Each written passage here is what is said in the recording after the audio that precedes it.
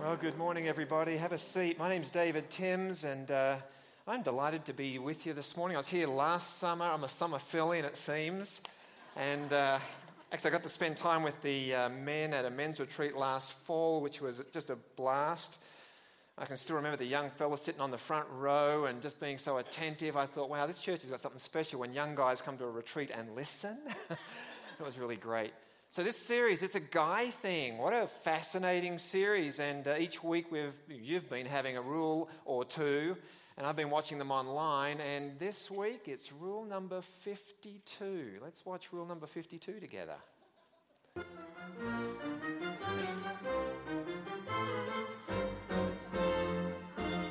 Pain? What pain? You don't feel it.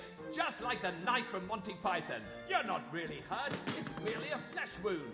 The secret truth is that, believe it or not, men do feel pain. Lots of it. But with each lasting scar or the stories of countless broken bones and stitches, we can rest assured those injuries didn't hurt near as much as compromising our pride. It's every man's, and especially every dad's, dream to be the hero, to rise above the pain with our head held high. So put on that cape, grin, and bear it. Seems silly, ladies? I know. It's a guy thing. Okay. Well, I don't know how seriously to take those things, but we feel pain, that's for sure. Hey, I'm really thrilled that you're doing this series through Samson, and honoured to be able to have the last word in the series. This is week 4. Paul wrote to Timothy a long time ago. He said, all scripture is inspired by God and profitable for teaching, for reproof, for correction, for training in righteousness, that the man of God may be equipped, prepared for every good work. And the story of Samson is part of all scripture. So I'm really pleased that we've gone back and we've found that, hey, here's a story in the Old Testament, the story of a person's life that is profitable for teaching, reproof, correction, and training in righteousness. And it really is one of those stories. But there's something rather tragic about the story of Samson, isn't there? I mean, the story from start to finish is almost a sad story. On the one hand, he is this valiant guy, this warrior leader. He is this deliverer. As you know, we use the word judge, but not in the sense of a courtroom judge. He is this extraordinary character whom God gives incredible power to. And the Bible says that he rules for 20 years. So Judges chapter 15 and chapter 16 both tell us that he judged Israel for 20 years. But most of the stories of Samson are less than appealing. This guy is not a great role model.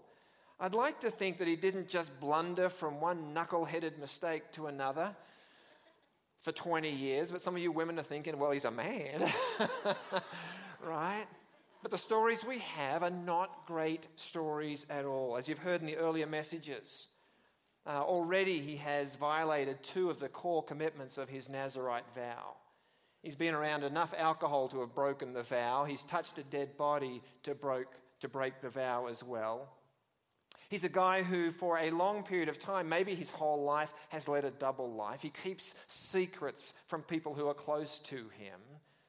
He was consumed with lust and demanded a Philistine bride. But that marriage failed quickly. She got given to one of his friends. And then the Philistines came in retribution, and they grabbed her and her dad and burned them both to death. Oh, these are great stories, aren't they? These are the sorts of family stories you want to be able to tell. He kills 1,000 Philistines with the jawbone of a donkey. Think about that for a moment. I can't begin to get my head around 1,000 bodies lying dead on the ground. And you don't kill somebody with a jawbone by whacking them in the arm or the leg. We're talking about gruesome head injuries almost for sure. This guy lives a life of deception, deceit, lies, lust, and violence.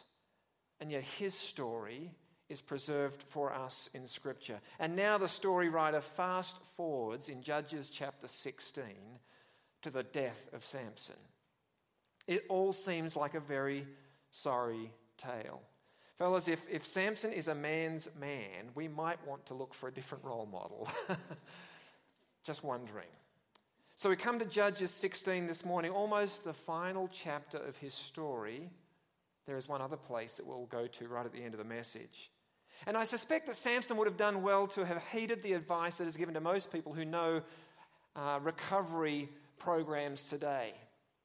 Because those who go to recovery programs know that when you're hungry, angry, lonely, or tired, HALT, you should halt before you make any decisions.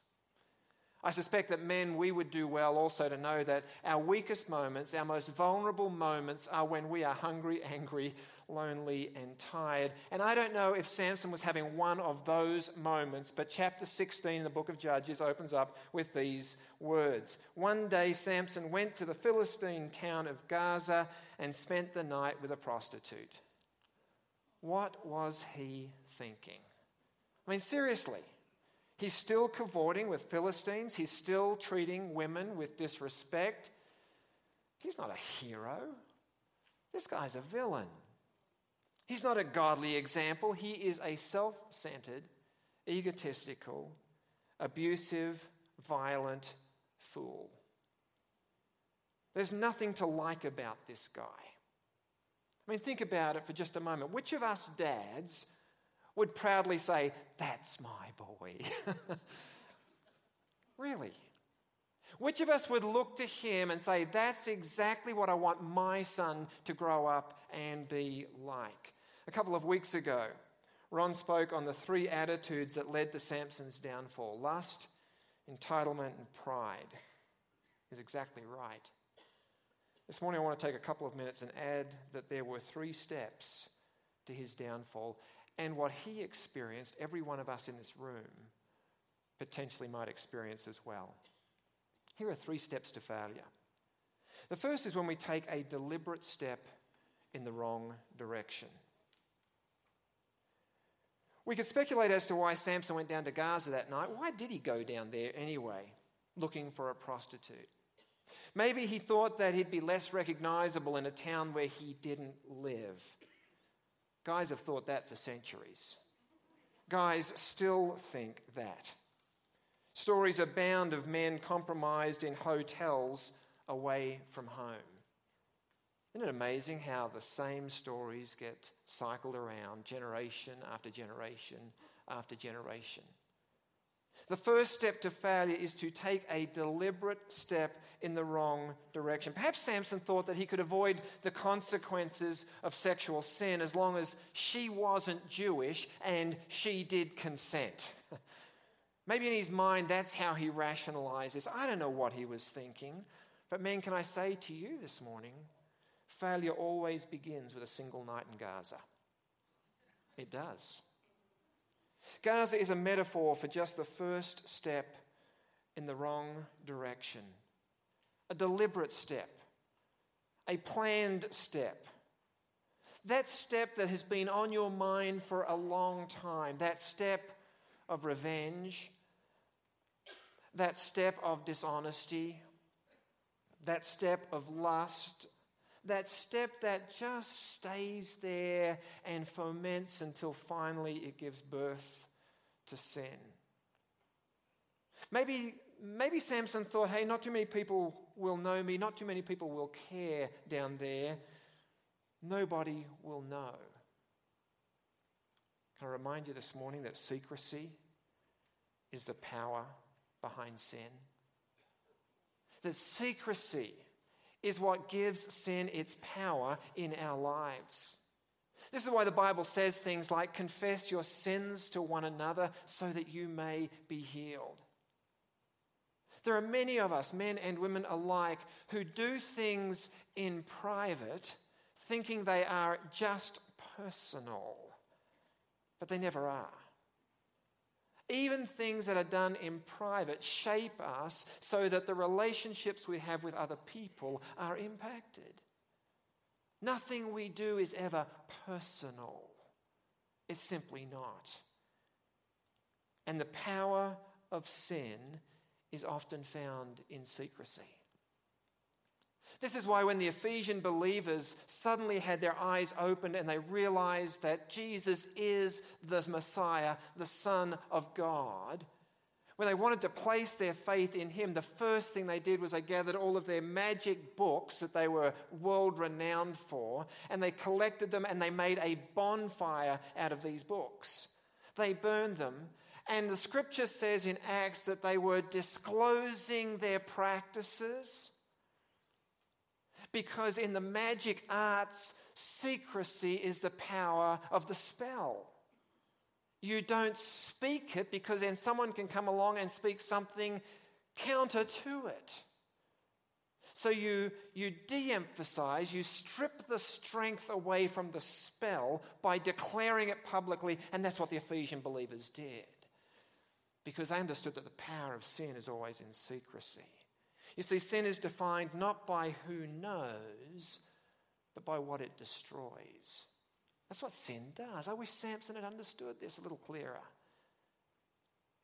The Bible says in Romans chapter 6, verse 23, that the wages of sin is death, and there are no exceptions.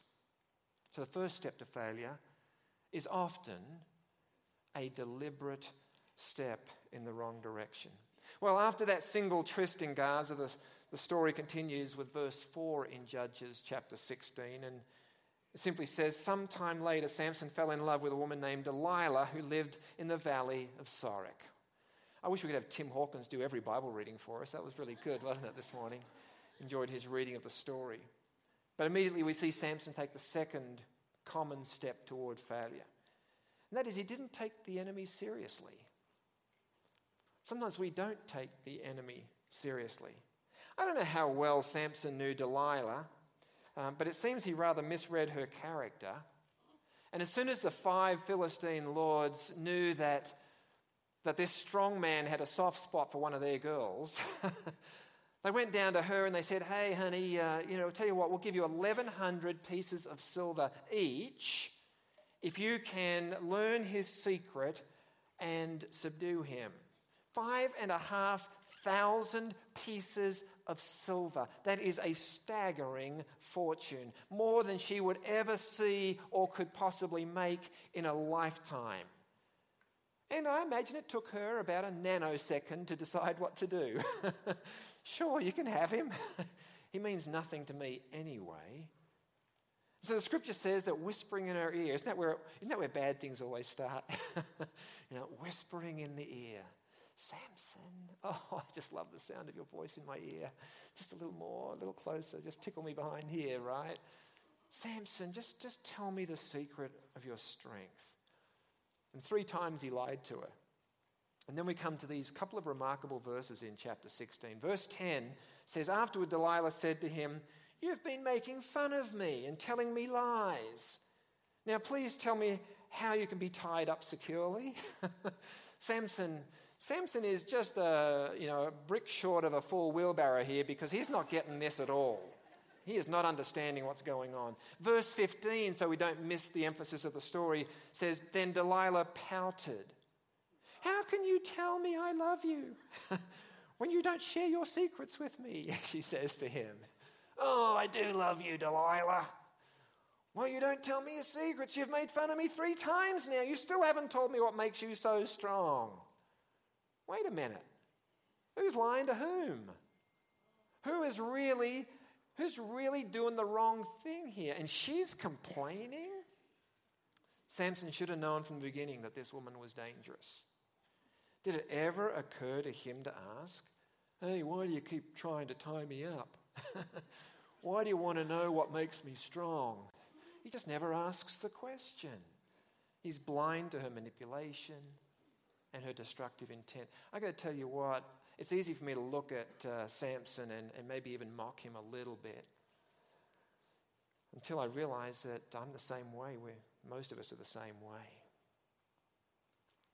We don't take the enemy seriously. We really don't understand the gravity sometimes of what we're walking into. Frankly, Samson wanted to play with fire, and he felt he could do so without getting burned. Don't we all do that?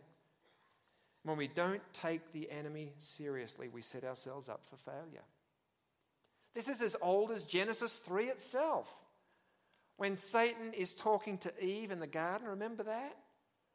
If Eve had just said, hey, you do not have the interests of God at heart, and therefore you don't have my interests at heart, that would have been the end of the story. Oh, what a different world we'd live in. But she didn't take the enemy seriously. Sure, I'll listen to you. What do you got to say? I'll take seriously what you tell me. You know, I think you're right. I think God is withholding something from us. I think we should have more. I think you're speaking words of truth. That's exactly what I wanted to hear. Give me that fruit right now. She didn't take the enemy seriously. It's been a chronic human condition ever since.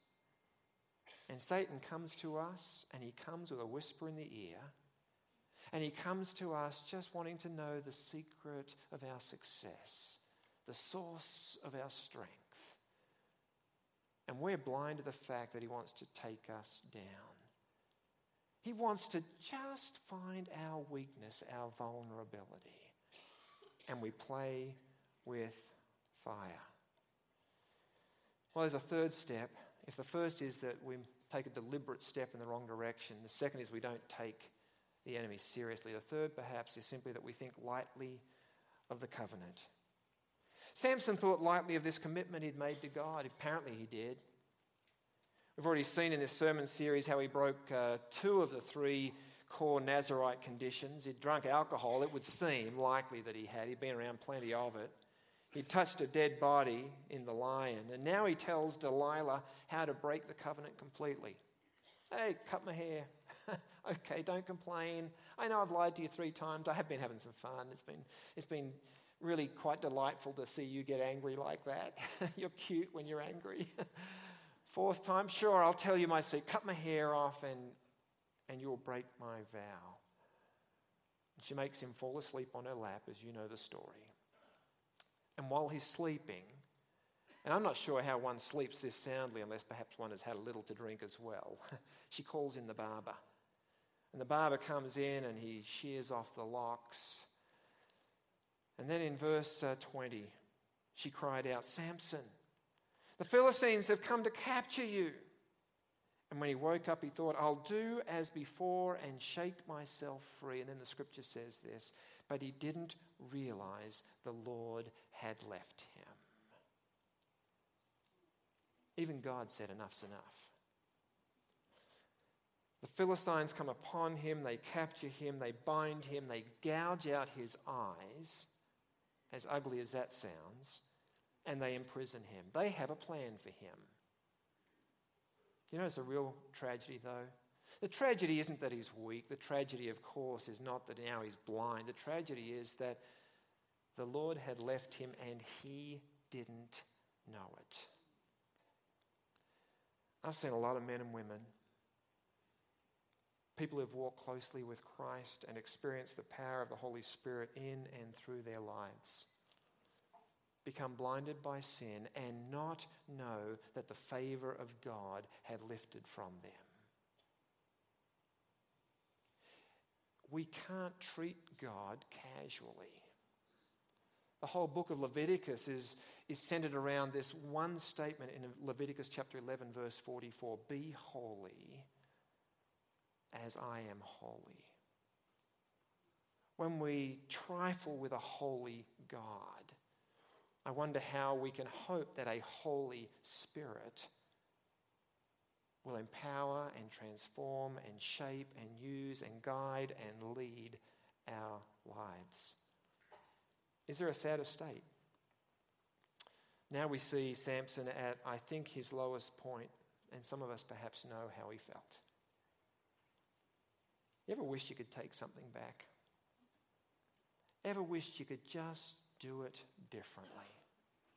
If I could just take those words back, if I could just not go there, if I could do it again, I would do it so differently. Well, I want to say to you this morning a couple of things. One is that failure does not have to be final. It is an event, not an identity. That's so important for us to understand. you are not a failure. Oh, you may fail, but that is an experience, it's an event, it is not an identity. And even as the people of God and followers of Jesus, we do fail. Satan is the one who would say to us, hey, you are now a failure. This is now your identity. But failure is never our identity. We have three responses we typically have to failure. Very quickly, some of us rationalize. First response that I often see is people rationalize. They'll say things like, it wasn't my fault. If only you knew how difficult it was. She made me, he made me, someone else made me. I wasn't in my right mind, I wasn't well. We rationalize. I know I crossed a line, I know I stepped out of bounds, but it wasn't really my fault. It's not a biblical response. Second response we often have is simply to express regret. First is we rationalize. The second sometimes is we regret. Oh, I wish I hadn't done that. Oh, I wish it had been different. Wish I hadn't said it. Wish I hadn't hurt them. Wish I hadn't spent that money in that way. I wish it hadn't gone there. I just wish I hadn't done that. And that's not really a biblical response either. Because the biblical response is always the third one, that is repentance. Not to rationalize, not to regret, but to repent. Which is to say, it won't happen again. God willing, and the Holy Spirit empowering, things are going to be different. The Hebrew word for repentance is a word shuv, S-H-U-B or V, however you want to put the end of that word, which just really means to return. In other words, to return back to a healthy place rather than the unhealthy place you find yourself. The Greek word, metanoia, just means to change your mind. It's to say, what was I thinking? I'm going to change my mind. I am not going to do that. I instead choose to do this. Both have to do with completely turning around and looking in a different direction. Well, in that last hour, Samson yielded himself to God. He looked beyond his problem, and in his final moments, he recalled perhaps something of God's promise. I loved a statement that Ron sent me a few weeks back as he'd been pondering the same story. He said, we can't always undo what we have done, but we can outdo what we have done. I love that. We can't always undo it. You don't have a chance, I don't have a chance to go back and undo what I did yesterday. But today offers me an opportunity because the grace and the mercy of God is new every morning. Today is an opportunity to outdo what I did yesterday. Can't undo it, but I can outdo it. And in a brief moment, at the end of 20 years of ruling in Israel, it seems that Samson saw through the clouds and saw this truth. Judges 16 tells us that the lords of the Philistines, these 5 great lords, gathered with a great crowd, in verse 23, to offer a great sacrifice to Dagon, their god.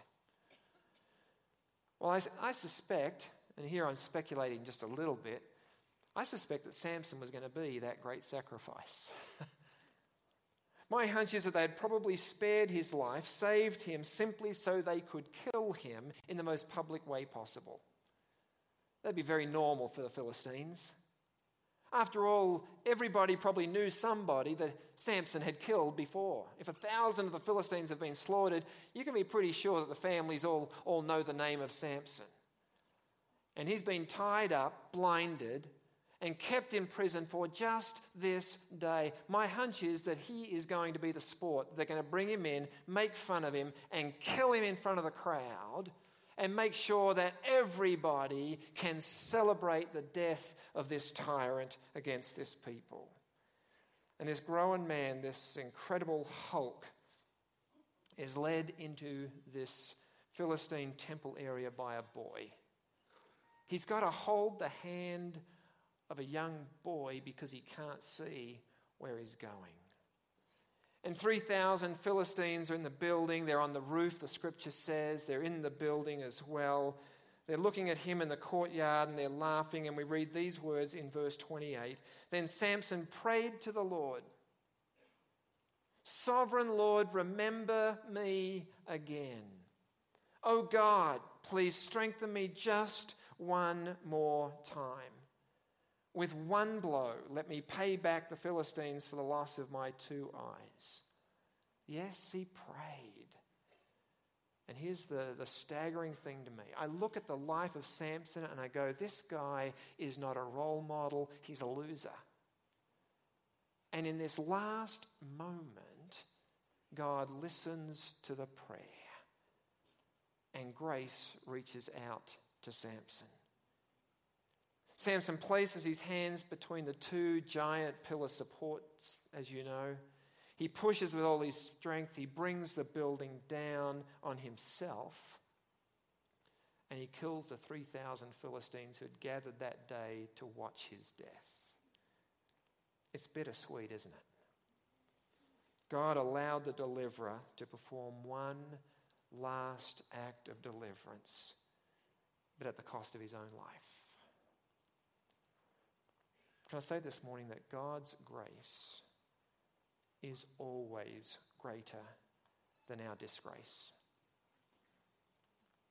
No matter what you've done, where you've been, how you've been hurt or how you have hurt others, no matter what your past, no matter what yesterday held, no matter what the background story might be, no matter how much shame or guilt or disgrace you carry in your heart for things of the past, God's grace is greater. And the story of Samson is not just here to teach us a moral lesson, it's here to teach us a spiritual lesson about the grace of God. You see, in the Old Testament, when I finish Judges chapter 16, I'm finished with the story of Samson. But there is another chapter. There is another chapter that gives a glimpse into the last part of his story. And that is in Hebrews chapter 11 and the 32nd verse. Samson, this broken man, makes it into the Hall of Fame in Hebrews chapter 11. Why? Because of his willingness to turn to God even in his most humiliating and defeating moment. The writer to Hebrews essentially says, I'd like to tell you more stories of faith, but I don't have time to tell you about Samson and others who from weakness were made strong. Friends, there are at least 3 steps to failure.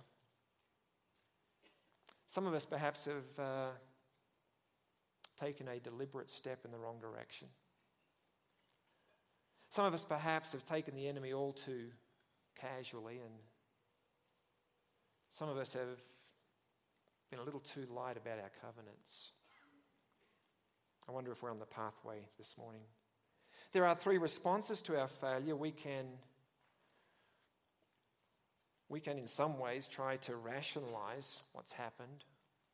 We can simply regret it, or we can say, God, today I want to repent, I want to turn around, I want to start again. And I want to say to each of you this morning that the end of the story of Samson is an end that every one of us can experience in as much as we too can receive the grace of God.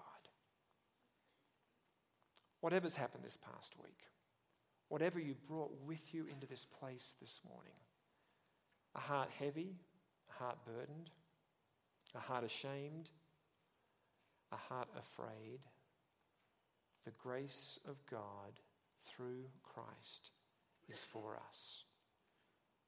I want to invite you to join me in being a people of God who say we will live differently because of the grace of Jesus. Let's pray together, shall we?